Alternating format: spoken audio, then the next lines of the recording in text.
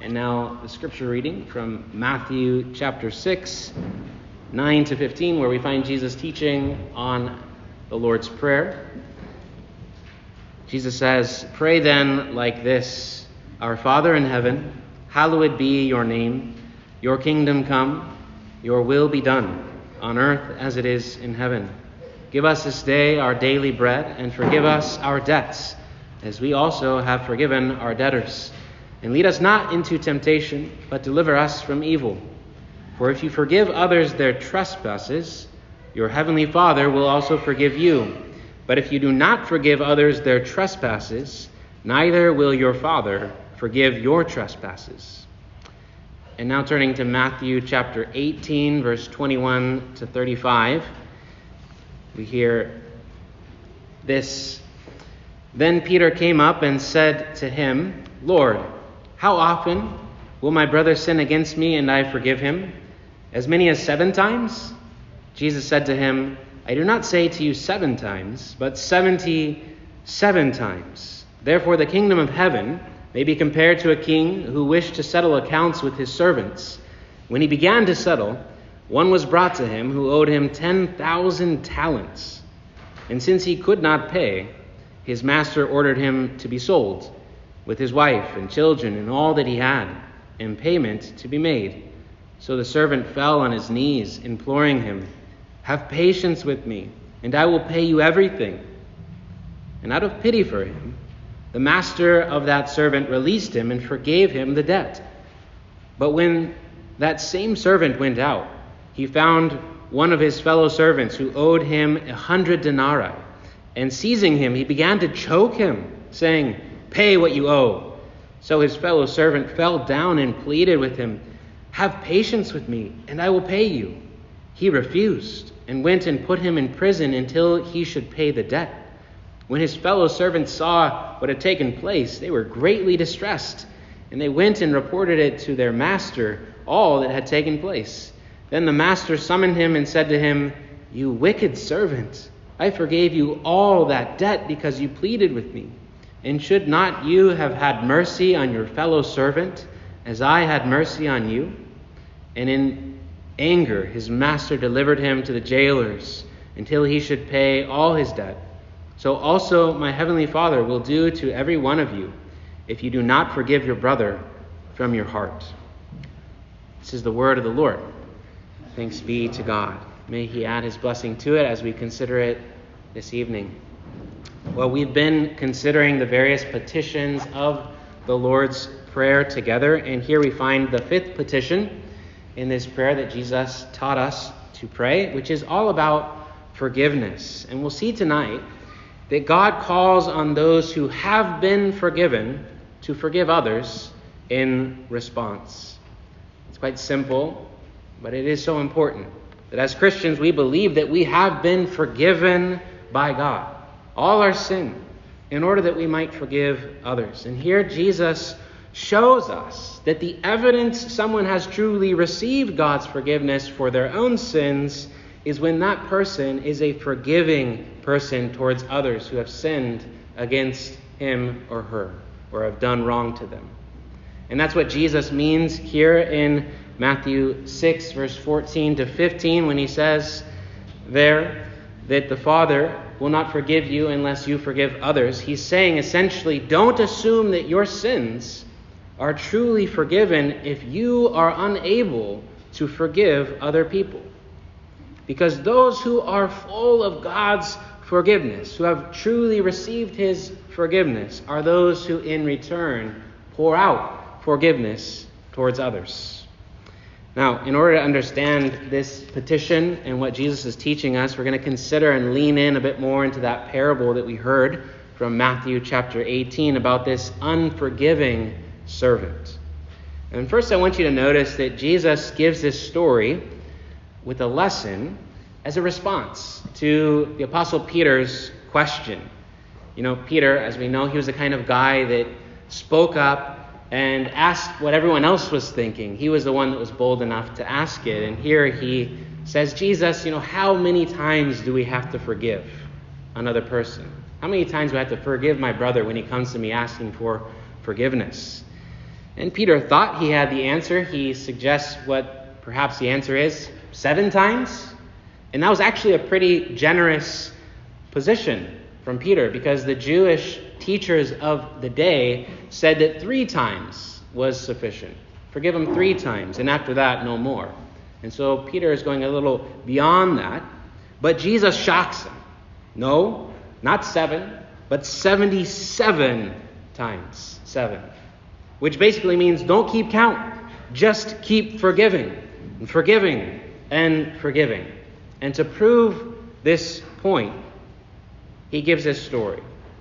This story in which we find this king settling accounts with his servants. And the king here obviously represents God himself, and his servants are all humans, which would include us. And the settling of accounts, what does that refer to? Well, that speaks of the day of judgment, after death, when we will have to settle our accounts with God. And we should pause here, and let me say this. Don't wait. Don't wait to settle your account with God after you die. If you do, it will not go well with you. Why? Because like this servant here, who was brought to his master, to his king, you too have a massive debt with God, if you are not with faith in Christ. Look at verse 24 to see how massive his debt was. He had a debt of 10,000 talents, it says. Now, a talent was a monetary unit that was worth the salary of 20 years of labor for an average worker. That would be $600,000 in today's currency. And so you multiply that by 10, and it equals about $6 billion in today's currency. Just think of that, how much debt this servant had in the story. It was massive. And people hearing this story, like Peter, well, they would have been shocked to hear of this massive debt.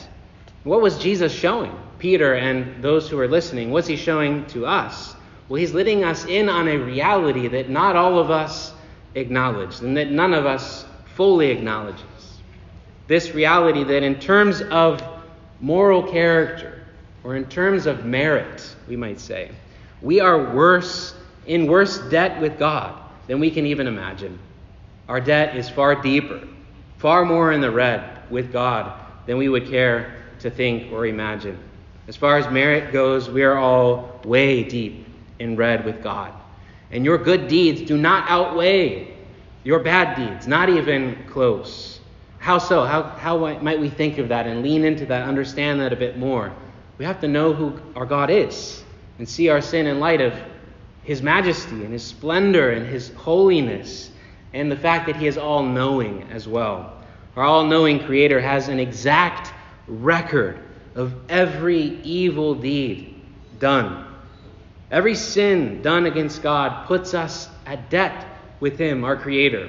And so know this, that before the King of Kings, each of us here has an account, a personal account with God. You have a personal account with your Creator, God.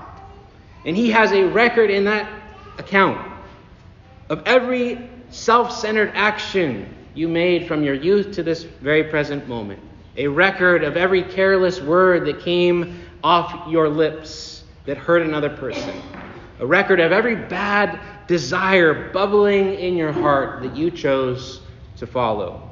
God knows it all and he sees it all. Now, you might be good at keeping your life private, and you might stay hidden from other people, but you are out in the open, naked and exposed before the Almighty King, our Creator, our God. And after death, you will give an account to him who is ready to judge the living and the dead. The author of Hebrews says, "No creature is hidden from his sight, but all are naked and exposed to the eyes of him to whom we must give account." So the question is, how can anyone settle that debt with God? Well, first off, Jesus shows us that we deserve punishment for this debt that we have with God, and that we cannot ourselves pay off this debt by our own doing. The king first calls for justice with his servant in the parable, punishment for the servant to pay off his massive debt. The servant deserved to lose everything, his wife, his children, and everything he owned. And in Jesus' day, everyone would have concluded, yeah, that's fair. That was a massive debt. This guy is lucky that he wasn't thrown into prison or executed by this guy. Well, that's one way of settling your debt with God, facing God apart from Christ, facing God in his full justice, and trying to pay off your debt. That results in an eternity in hell, separated from all good things in this life that we enjoy. That is what we deserve. That is what would be fair. That would be justice. But look at what happens in the story. In verse 26, the servant pleads with the king. And notice what he says. The servant says to the king, "Have patience with me, and I will pay you everything." So, based on that response, that pleading of the servant, how did he hope to settle his debt with the king? He planned on getting the money back. Just give me some time, and I'll make amends. I'll fix this myself. I will do right by you. I can win the money back and make my debt cleared with you. Now, is that the correct response from this servant? No. Why? It was impossible. He should have admitted that his debt was way too big for him to pay off. Instead of asking for patience and time to work it out on his own, he should have begged the king for his mercy and his forgiveness. And this response here from the servant shows that he thought he could buy back the king's favor by his own good works. But he was wrong. Surprisingly, though, despite how wrong he was, how did the king respond to his pleading? In verse 27, it says, "And out of pity for him, the master of that servant released him and forgave him the debt." The king showed him pity. He chose not to exact the punishment that the servant deserved, but instead to release his servant from that punishment. He forgave him the massive debt of 10 talents. In other words, the king was willing to take on that massive loss, again, equivalent of $6 billion today, without even punishing the servants at all. And remember, that's not what the servant wanted or asked for. The servant asked for patience so that he could work it off. But instead, the king gave him mercy. Mercy without even asking the servant to lift a finger in order to earn it. He gave it freely. This was not a second chance in order to make things right. This was lavish grace, from $6 billion in the red to zero, with the simple declaration, "I forgive you." And his debt was entirely canceled. And that's a second shock of this story, this parable from Jesus. The first shock to the hearers was that massive debt that this servant had. Now the second shock is perhaps even bigger, the massive grace of this king. We see that our sins are immeasurably great, but God's grace is immeasurably greater still. Psalm 130, verse 3-4 says this, "If you, O Lord, should mark iniquities, O Lord, who could stand? But with you there is forgiveness, that you may be feared." You see, God's great forgiveness should stop us in our tracks and make us tremble before the majesty of his goodness, mercy, and grace, filled with the fear of his forgiving heart. And this is the good news of the gospel, that we are in worse debt with God than we could ever imagine, and yet God is willing to generously forgive us all our debt with him if we only accept his love with a believing heart. As we heard this morning, God himself entered into this world as a servant in order to forgive us all our sins. And Christmas is about the Lord himself, who became a servant to pay the full price of justice by suffering in our place. This is how the king can forgive and still be just, both the just and the justifier of those who have faith in Jesus Christ. By his wounds, you can be healed. By the cost of his blood shed for sinners like you, your debt with God can be settled and forgiven without you having to lift a finger. If you only accept his forgiveness with a believing heart. Jesus is saying that the forgiveness that God gives is not something that you can earn by paying God back. You don't need his patience and time in order to turn your life around and pay him back. That's not what he wants from you. You can't buy your way out of debt with God, either by money or by good works. Your debt is too big with God. No matter what you do, you can't earn God's forgiveness. But that's the good news. You don't have to earn it. God offers a full pardon for all your sins in Jesus' name, free of charge. Every sin, every failure, every mistake, every wrong, all of your 6 billion sins and counting, forgiven, canceled, and no longer held against you, with no condemnation over you, but only his grace and his love poured out to you, if you just receive it with a believing heart. But it can be hard to receive such lavish love. And that's the next question. Did the servant in this story receive with his heart the forgiveness of the king? On the one hand, he did receive the legal benefit of the forgiveness of his debt. He took that benefit and went out free from that debt hanging over him, but he didn't really receive it with his heart. And that's what Jesus' point is here. How do we know that? Well, that forgiveness, had he received it with his heart, would have humbled him to his core. Thankfulness and mercy should have welled up inside of him. He should have left the king as a man full of mercy because the king had shown him so much mercy. But clearly, the servant didn't receive the king's forgiveness in his heart because the forgiveness of his debt didn't make him into a forgiving person.